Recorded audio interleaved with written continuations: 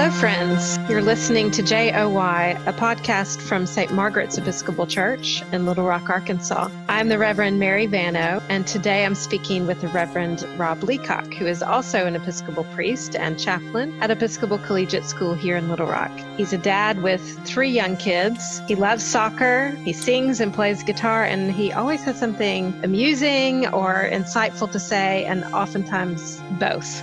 So I'm glad that Rob is with us today, and I also want to give Rob credit as being my inspiration for this podcast. Near the end of the school year, he collected all kinds of questions from his students and teachers at his school, and then he put together a wonderful video in which he answered all of their questions. Some were serious and some were inane. I think they ranged from what is the Holy Spirit to what's the deal with the Wiggles, right? That's pretty much the spectrum, yeah. So I thought it was great, and it did spark the idea for this podcast. So, Rob, what should we talk about today? You know, now that English professional soccer is resumed, I thought we could talk about how the end of the league, probably not, probably don't want to talk about English soccer. I can't keep up with you.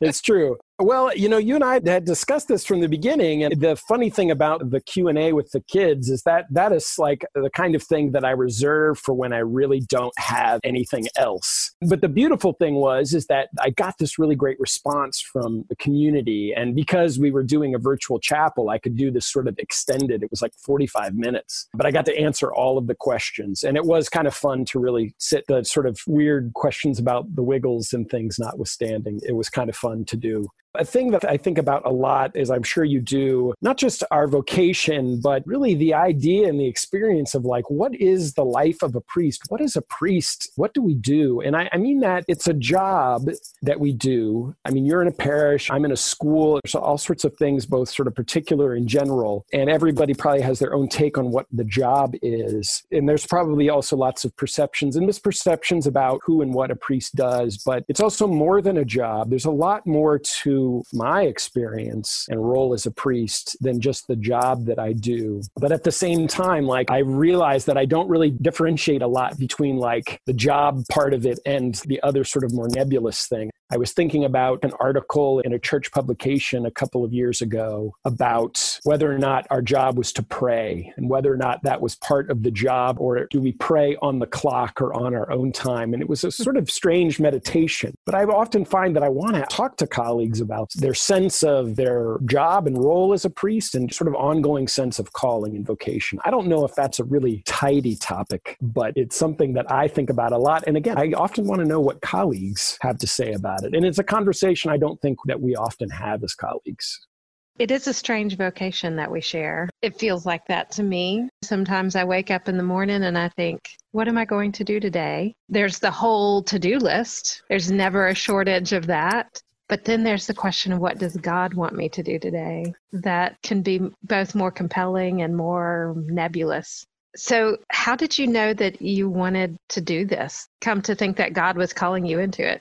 I feel like, probably like you, I have answered that many times over the last decade plus, and I find that I often have a very stock and trade answer. So I tried to think of it as, what is my more earnest and perhaps vulnerable way of explaining it? I just had enough people tell me that that's what I should think about until that's all that I could think about. It didn't happen in a sort of dramatic, it wasn't like something suddenly clicked. I just sort of drifted into it. Then I looked up and realized that that was all that was there. I have sometimes said that it was the secret that everybody knew but me. But it didn't take me that long to figure it out. When I began to finally articulate what I was thinking with my calling, I just had a lot of people go, oh, well, we were just waiting for you to get around to considering it and thinking about it. And a lot of people saw it in me. And again, I just sort of reached a point where it just occupied my imagination so much. But what's interesting is that when I finally did become a priest, what it has been like has been very different from what I imagined it would be like, which is sometimes a sort of interesting thing. Like, I look back and I go, I was so convinced that I should be a priest, and yet it is very different from what I thought. How do I reconcile those two things? There are a lot of little anecdotes that go along with that of people who sort of helped me figure it out. But it's a way of saying that I figured it out in the beginning, but there's been much more figuring out that continues. even now, after I've been a priest for 13 years now. How old were you? I was like 19. I was 18 or 19. I was right in college, right at the time when a person sometimes starts thinking about, I should start thinking about what I want to do with my life. I was young at the time, and there was a lot about the world that I did not know, and a lot about myself, of course, that I did not know. So it came at a very sort of interesting point in my own personal growth and maturity. But what about your calling? What is your sort of story there? There are some similarities. I was 15. A couple of people in sort of random ways told me they thought I ought to consider being a priest. Maybe a little bit unlike you, I had grown up in a clergy household, my father being a priest. And so my immediate reaction was, no way.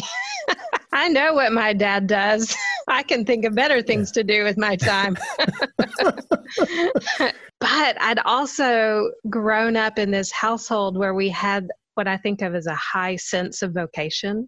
And maybe that's unusual, but in my house, we did things because we felt God was calling us to them. So the big things were we moved from Mississippi to Tennessee. Yeah. We moved from Tennessee to Texas. And every time that was presented to us as children, it wasn't just, well, Dad has a new job offer. It was, God is calling us to go. Yeah. With that being part of the storyline, I did not doubt that God called people, but I did doubt whether God was calling me. So I remember very clearly a moment when I was just sort of frustrated because several people had told me that they really thought I ought to consider being a priest. And I was going, no, I don't like this idea. I remember praying to God, if this is serious, you need to give me a sign. Because I'm not going to take this seriously until the suggestion comes from you. It's one of the few times in my life where I felt like God's response to me was immediate and clear. Yeah. And the response was, you have heard me, Mary. Yeah. You know what I'm asking you to do. Yeah. So that was a strange event in my life. It has shaped everything since. The journey didn't always take the expected routes. But after a certain point in there, I never doubted again that this was what God was calling me to do with my life. So you said a minute ago, Rob, that being a priest has not always met your expectations of what being a priest would be. What are the things that surprise you? It's one of those things where I wish I could remember more clearly what my imagination was, but I tried to think of really the sort of specific things about being a priest that have really sort of been a consistent theme in my vocation. And the one I think is obvious, and that is that I'm not quite the priest that I'm called to be yet.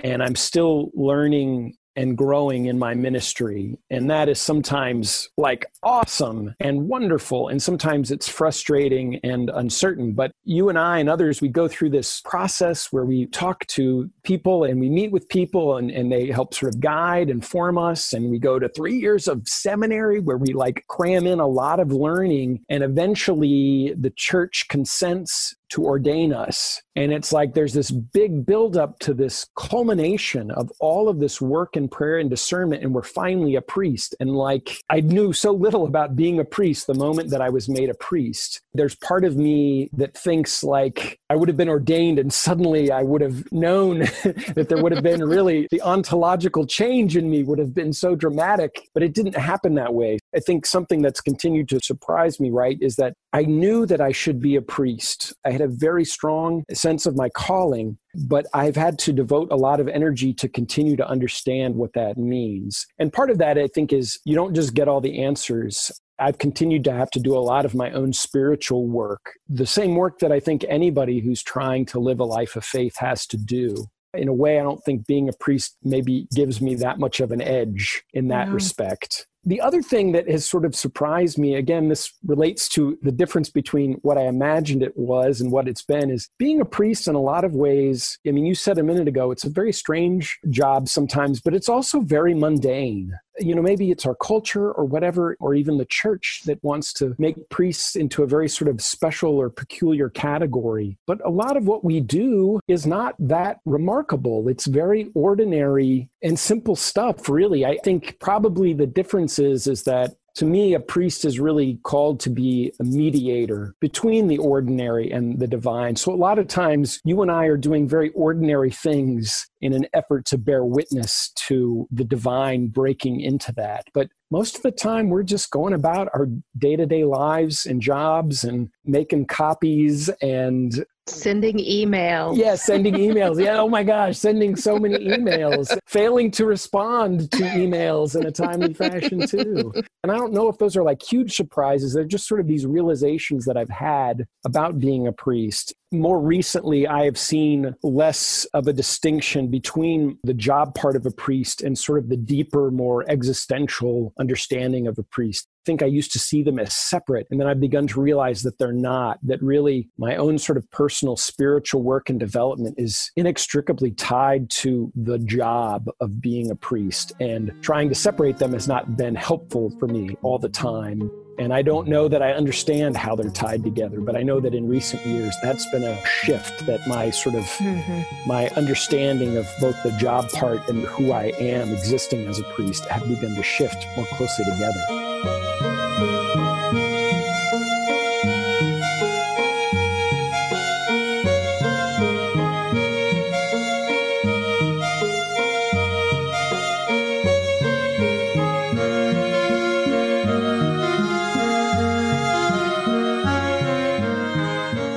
I was 9 months pregnant with my firstborn when I was ordained.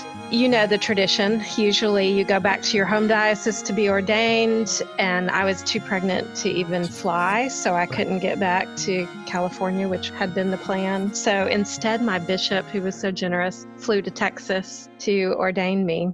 You know, the moment of ordination in that service, people lay their hands on you. You're kneeling down, the bishop lays his hands on your head, and others come around and lay their hands on your shoulders. There's this huge crowd and this huge weight. Yeah, you feel them leaning against you, bracing themselves.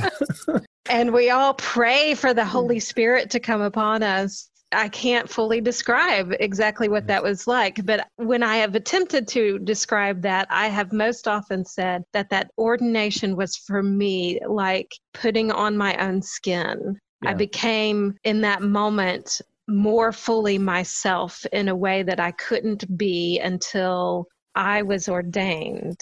That's not everybody's path, obviously. Ordination is a sacrament that is only necessary for those who are called to it. But for me, because I was called, the ordination was necessary. It was how I became more fully who God has made me to be. So it was both tremendous difference, but also just being given permission to do the things that I'd been made to do. So I understand what you were saying there about, you know, this mediation between the ordinary and the divine. Because this was just weeks before Drew was born, I sort of became a priest and a mother at the same time. That also has given me a perspective about my vocation is not just to be a priest. My vocation is to be Stephen's wife and Drew's and Matthew's mother and a priest of the church, and it all gets mixed together as I do my best to follow where God leads. Right. So it's very ordinary most of the time. It's not rocket science. It's pretty straightforward in many ways. What are the moments that inspire awe in you? What are the things that keep you going? I think really it's mostly just been being reminded both consciously and unconsciously of how so many people treated me in my own nurture and growth in faith, and then trying to turn around and do the same in so many ways. I think it's really in a lot of relationship building and a lot of helping other people find out who and what they're supposed to be. Talked a little bit about like how people have certain perceptions about their jobs or our jobs. One big one that gets put on me a lot is people say, oh, you work with kids, or working with kids is great. And most of the time I just say, yes, it's lovely. Really, what I often want to say is, that's not really what I do. But they're like, you're a chaplain though, you're at a school. Don't you work with kids? And I say, yeah, but I really work with adults. I mean, that's really a lot of what I do. Most of the work I do is with other adults who, like me, are also working with kids. And I'm just part of that team of adults. I always am trying to act in support of what those adults have to offer. And I'm always trying to build relationships with them so that they feel supported in their gifts, as we all try to help these kids sort of understand. That doesn't happen in really sort of grand ways. It happens in very small, almost imperceptible, incremental kind of things that over time might bear fruit. A chaplain that I know when I first became a school chaplain gave me perhaps the most helpful piece of advice. He said, Rob, do you remember when Jesus talks about the laborers in the vineyard and the harvest, and he needs people to go out into the harvest? I said, yes. And he goes, well, that's not chaplaincy. Chaplaincy is the sower. And the seed lands in the good soil and the bad soil and in the thorns and in the rocks, but you just don't know. I think about that a lot, is that you're sowing seeds. And I think this is true of a lot of ministry, not just school ministry. You can't think about where every little seed lands, though we want to sometimes think, well, those are my seeds that I planted. But you may never see the fruit that it bears. But sometimes you do. And sometimes, you think, okay, maybe I did manage to do something good. I think sometimes in ministry, people expect us to know the right thing to say or the right thing to do, as though it is in a textbook, or we have the chart that we look up the exact interpretation of the verse in Scripture. I mean, when I teach Bible, that's often what my students think that I'm doing for them. We don't always know. We have some good ideas. We try our best. And sometimes we see a little glimmer of what that can do, but a lot of times we don't. I don't know that I've ever had this really grand, profound experience in ministry, but I've had a lot of small, seemingly inconsequential moments that have been like, this is your vocation. This is what you're supposed to do. This is what it's all about. There's so many little ones. It's hard to think of any specific one to latch onto, because again, sometimes they're so subtle and you don't even realize that they're happening. Here's one that I think about sometimes. My first year of being a school chaplain, I didn't really know what I was doing. I was brand new. And during the course of the year, I had helped a student out with a film project. And at the end of the year, he sent me a thank you note. And it read very much like a note that his mother had forced him to write. But at the end, he signed his name, and then he put, P.S., I'm glad you're here. You make religion tolerable. And it was like the most earnest thing. And I thought, I did something. I managed to be a chaplain a little bit. I think about this, that I made religion tolerable for this young man. I just know that because he wrote that in a note. And so I think, well, maybe for others, I did that too. And even though there wasn't a note, I can still trust that something happened. God worked through me somehow. Tolerable might just be the beginning. You don't know what God will do next in that person's life. So it's like we spread the seeds and occasionally we get to glimpse a little sprout if we're paying attention. Yes. Rarely do we get to see the full-grown fruit. I don't know, what about you? Occasionally, I also get to glimpse a little bit of God at work. And I get to do that more often when I'm paying attention for it. When I, stop being preoccupied with my email inbox or whatever it is. When I'm paying attention, I can see little bits of growth here and there. And it feels like very often what I'm doing more than anything is just witnessing what God is doing. Yes. Which is a privileged position to be in, is to be there for those moments when you get to bear witness to the blessing, the growth, the grace that God is giving. For instance, I was talking with someone just about an hour ago who had listened to my sermon for this week, and it sparked something in her that just allowed her to take the next step of growth that she was ready for. Of course, I did not intend to write a sermon that would speak to her in such a direct way. That's what the Holy Spirit is doing. So when I can step back and hear about it, it's amazing. And those are the sorts of small things that kind of keep me going. And I appreciate it when people allow me to be there for them.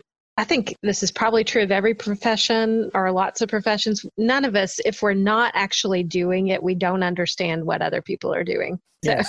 So my dentist, for instance, I spend all this time with a dental hygienist, and then the dentist comes in and he peeks inside my mouth and he feels around my face and says, "Have a great day." I imagine that there's more to that in his life and his vocation, but I don't understand what he does as a dentist. I commonly find one of two misperceptions when people find out that I'm a priest. One is they think that I don't do anything other than pray and prepare sermons. That's right. They just think I'm living this mysteriously mystic life. And Would that were true, right? Right. And I come out of my hermitage on Sundays to see everybody. But yes, that's not true. What is closer to the truth, but still not right, is that I'm just extraordinarily busy and there's all kind of demand for me. Yes, I am pretty busy. But what I sometimes hear are those people who say, "Yeah, I was having this crisis last month, but I didn't want to call you because I know you have lots of demands on your time." And I'm thinking, but this is what I'm here for. Yeah. So why wouldn't you call me when I could be there to help? So actually, I'm never so busy that I couldn't be there for someone in a time of need. And that's actually what I feel I'm most called to do and privileged to do, is to be there with people, even if all I'm there to do is be by their side. That's where we experience some really amazing things, when we are there in the midst of grief or struggle or heartbreak or celebration. And I can be there both to witness, but also just to bring a sense of God's presence and remind people that God is here with us in this room. That can be really powerful.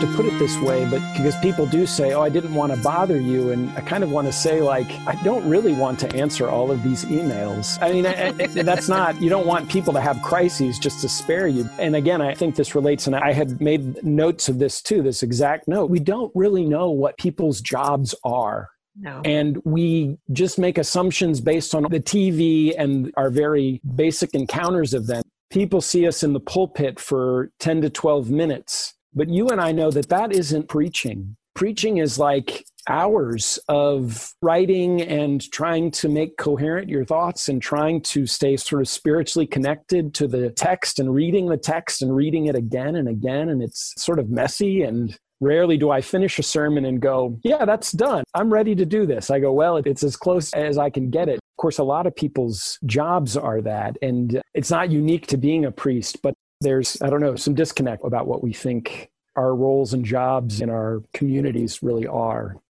I imagine people will still think we're strange. It's probably true. The collar that we wear around usually indicates to people that we're, well, people have different ideas about that collar. I think that's one of the struggles I continue to have, is really trying to embrace my vocation, really trying to be the priest I think I'm called to be versus playing a priest on TV. Some of that's my own stuff, and some of it is that I think we fall prey to what people project on us. And sometimes it creates these interesting situations where somebody's like, "I had this big problem, but I didn't want to bother you." And like, "No, that you're supposed to bother me. That's really what my job is." That's always been kind of a thing in my own sort of trying to understand my vocation, what my job really is. It's little things like being the person that, this happens to me at school all the time, where like something is happening, maybe some special event, and they're like, "Oh, would you like to pray?" And that always sort of an interesting, probably have a whole podcast on praying at events. Like, we do pray, but that's kind of also not how we do it. It sometimes feels like a on-demand performance. Yes, our role is to call people to a life of prayer as opposed to just stringing together 3 or 4 sentences that sound sort of nice and then say amen. And that sounds cynical to put it that way, but it's that sort of tension between what you and I are trying to do, living into our vocation, what we really feel called to, and sort of contending with looking the part, filling a different kind of role. Or maybe it's the tension between the job of the priest and the sort of deeper existential part of being a priest. To me, it feels sometimes that the praying at events is just maybe the most shallow representation of the priesthood. It's good to do, but it's not what I seek to embody as a faithful priest. I'm there to help call people to a life that goes beyond the meeting or sporting event or whatever it is. You're defining it as being there to bear witness. A lot of what we do is we just show up to things, and that's it. We don't even really do anything too extraordinary, but we're there to bear witness. And a lot of times, even when we're at our most priestly sort of function, when we're wearing the finery and we're up there at the altar or we're baptizing a child, all we're really doing is bearing witness to what maybe nobody else perceives is happening. I mean, when you baptize a child, that child has no idea, but you're just standing there putting some water on their head. It's not any kind of magic. It comes out of the tap. We call it holy water, but it starts out as regular water. Just bear witness to this sort of unseen thing that we know is happening, some real but invisible thing that is happening there. And then the parents take this little baby out into the world. Who knows? But we've done our part bearing witness. But that's not much different than me showing up at a baseball game and just sitting in the stands or a concert and listening. And I might say a couple of words of greeting to some parents or a student, and that's it. It's very not demanding of me. It's not very even priestly seeming, but there's not a great disparity between those sorts of things. But there's something about bearing witness that confers the blessing and makes things holy when we invite God into our midst. I don't want to speak for all of us. I think a lot of that also relates to the way that people bore witness for us when we didn't know that things were happening or we weren't aware. Part of that is people in our lives saying, you really should think about this priest thing, but it might have been less dramatic for us. It might have just been somebody acknowledging that we had gifts or desires to contribute in some ways. And we were blessed, and then we are to make a blessing to others, right? It's all part of that ongoing narrative that we find in Scripture. We're part of the story. You said a minute ago that you're not sure that you are yet the priest that God is calling you to be. How will you know when you are fully realized? What will that look like? I think about that from time to time. A few years ago, around the time I'd been a priest for about 10 years, I was beginning to think, I kind of finally feel like I've got a handle on this job. And I think part of that is just sort of age and wisdom and experience and maturity. And I had seen enough things enough times to not, go, oh, what do I do every time something happened? I think theologically, this perhaps comes from my sort of Augustinian Lutheran idiom. I'm terribly nervous about complacency. So part of me hopes that I never feel like I have fully arrived. And I don't say that to be sort of falsely modest, but I do know that I've had enough times where I thought, I know exactly what to do, or I felt maybe a twinge of overconfidence that hasn't always served me well. I do continue to have a deepening sense of fulfillment about what I do. I don't always know how to articulate that, but it's the sense that I am, and sometimes in spite of myself or my good intentions, I am doing what God is calling me to do. But it's a lot of times challenging and often frustrating and sometimes agonizing, but sometimes not. Sometimes it's wonderful and happy. But it's a myriad of things. It's a mix of things. But I still feel this sense of affirmation in that. But I also know that I still have things to learn, and I don't know how to do everything. And I'm still growing in my own faith in all sorts of ways. So I don't know. What about you? Do you ever feel a sense like you've arrived or you're close to? No, I do not feel like I've arrived or am close to arriving. I think occasionally there's like a moment where I go, yes, I'm on the path. And those moments are really times when I experience that fulfillment that you're talking about. And I can, on occasion, take delight in getting to use my gifts. Occasionally, I preach a really good sermon, and it's just like, okay, God used me today for something good. I usually don't know that until somebody can reflect back to me. I'm grateful for those who do reflect back to me those good times. And there are also occasionally times that are so hard that I think, oh goodness, I don't want to be doing this. And at the same time, I feel like this is why I'm here. God has allowed me to be here, and God is going to help me do whatever needs to be done. That, frankly, is always borne out to be true. So somewhere down deep, there is this sense of fulfillment, doing what I know God has made me to do. And I think that I'm so fortunate to have discovered my vocation and then to have been raised up by the church ultimately to do this work, because I can't imagine that I would be very satisfied doing anything else.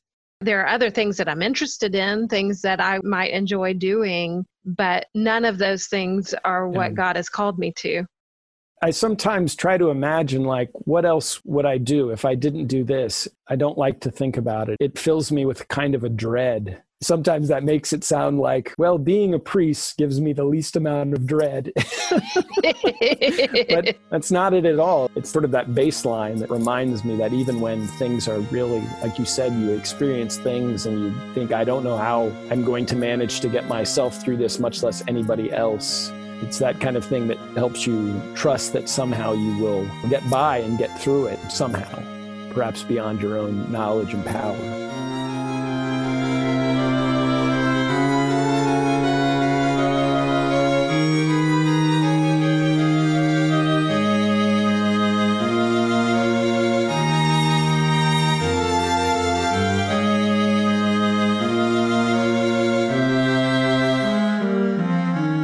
So what brings you joy, Rob? Oh, gosh. Many things in my life impart a lot of joy to me, or at least remind me of the reality of joy. And I was listening to some of the other podcasts you've done and really reflecting on some of the things that other people had said to me. And this doesn't really answer the question, but when I am reminded of something, kind of like the acronym for this podcast is, when things direct me away from myself, that's when I understand the reality of joy. And that isn't always happy or welcome, because sometimes I want everything to be about me, and that makes me happy. But as I think on maybe the first podcast, there may be a difference between happiness and joy. To me, if I can be reminded that so much of what we do in our everyday lives and what we think of as reality is very transitory.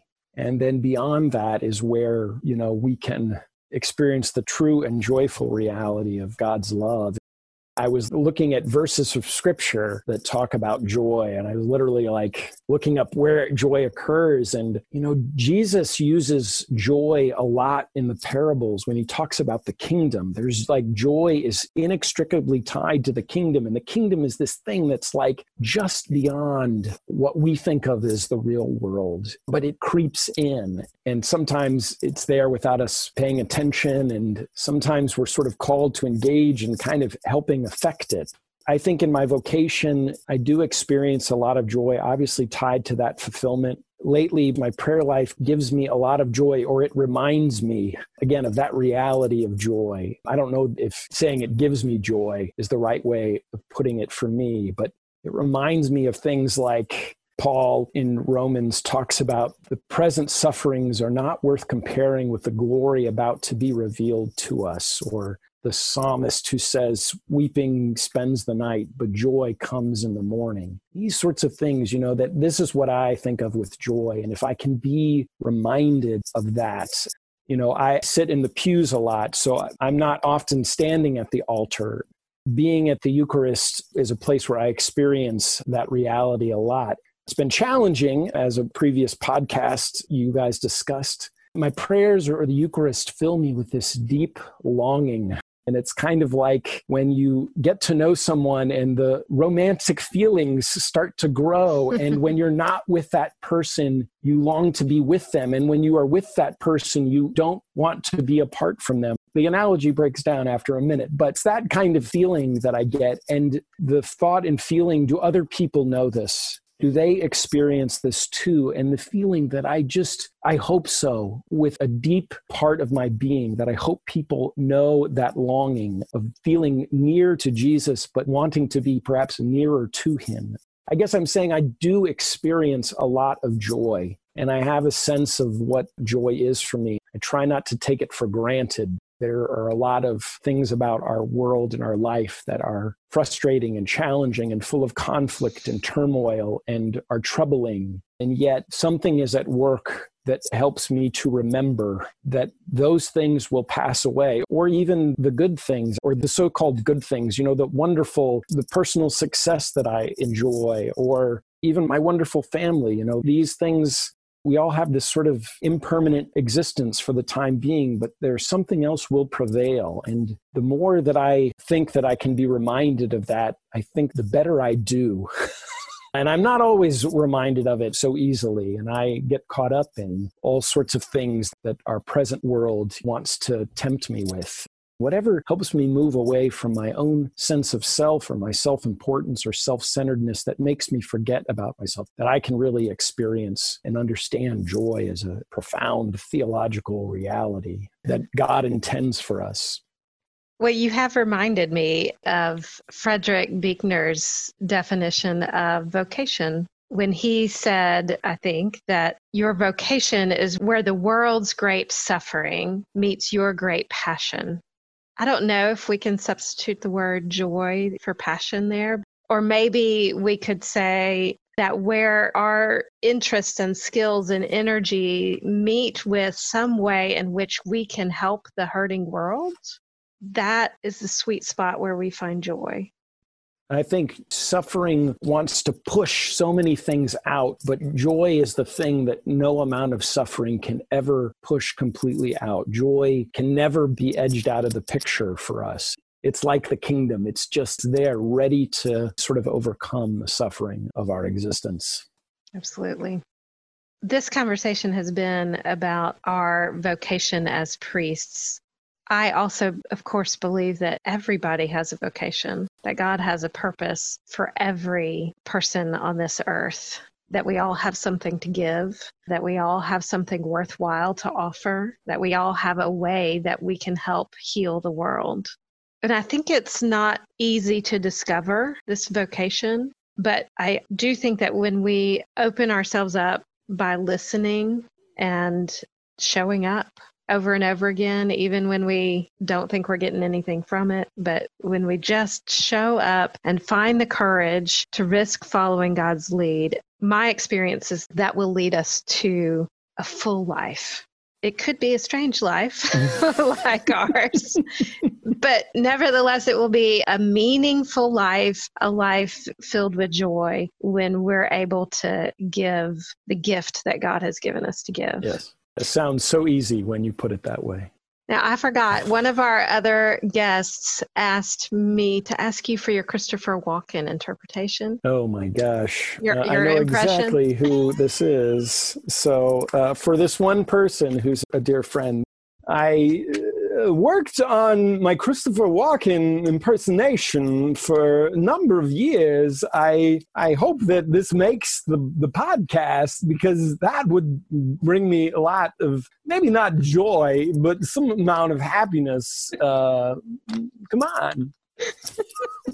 Our joy is definitely complete for today.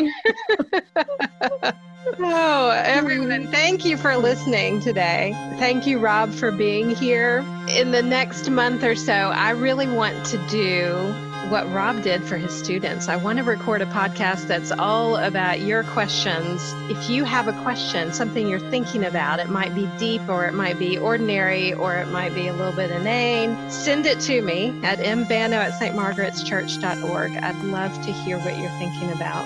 Please do listen again next time, and remember that RJOY is incomplete without you. This is a production of St. Margaret's Episcopal Church in Little Rock, Arkansas. Thanks to Stephen Bano, who composed and performed our theme music, and to Heidi Soul, our producer.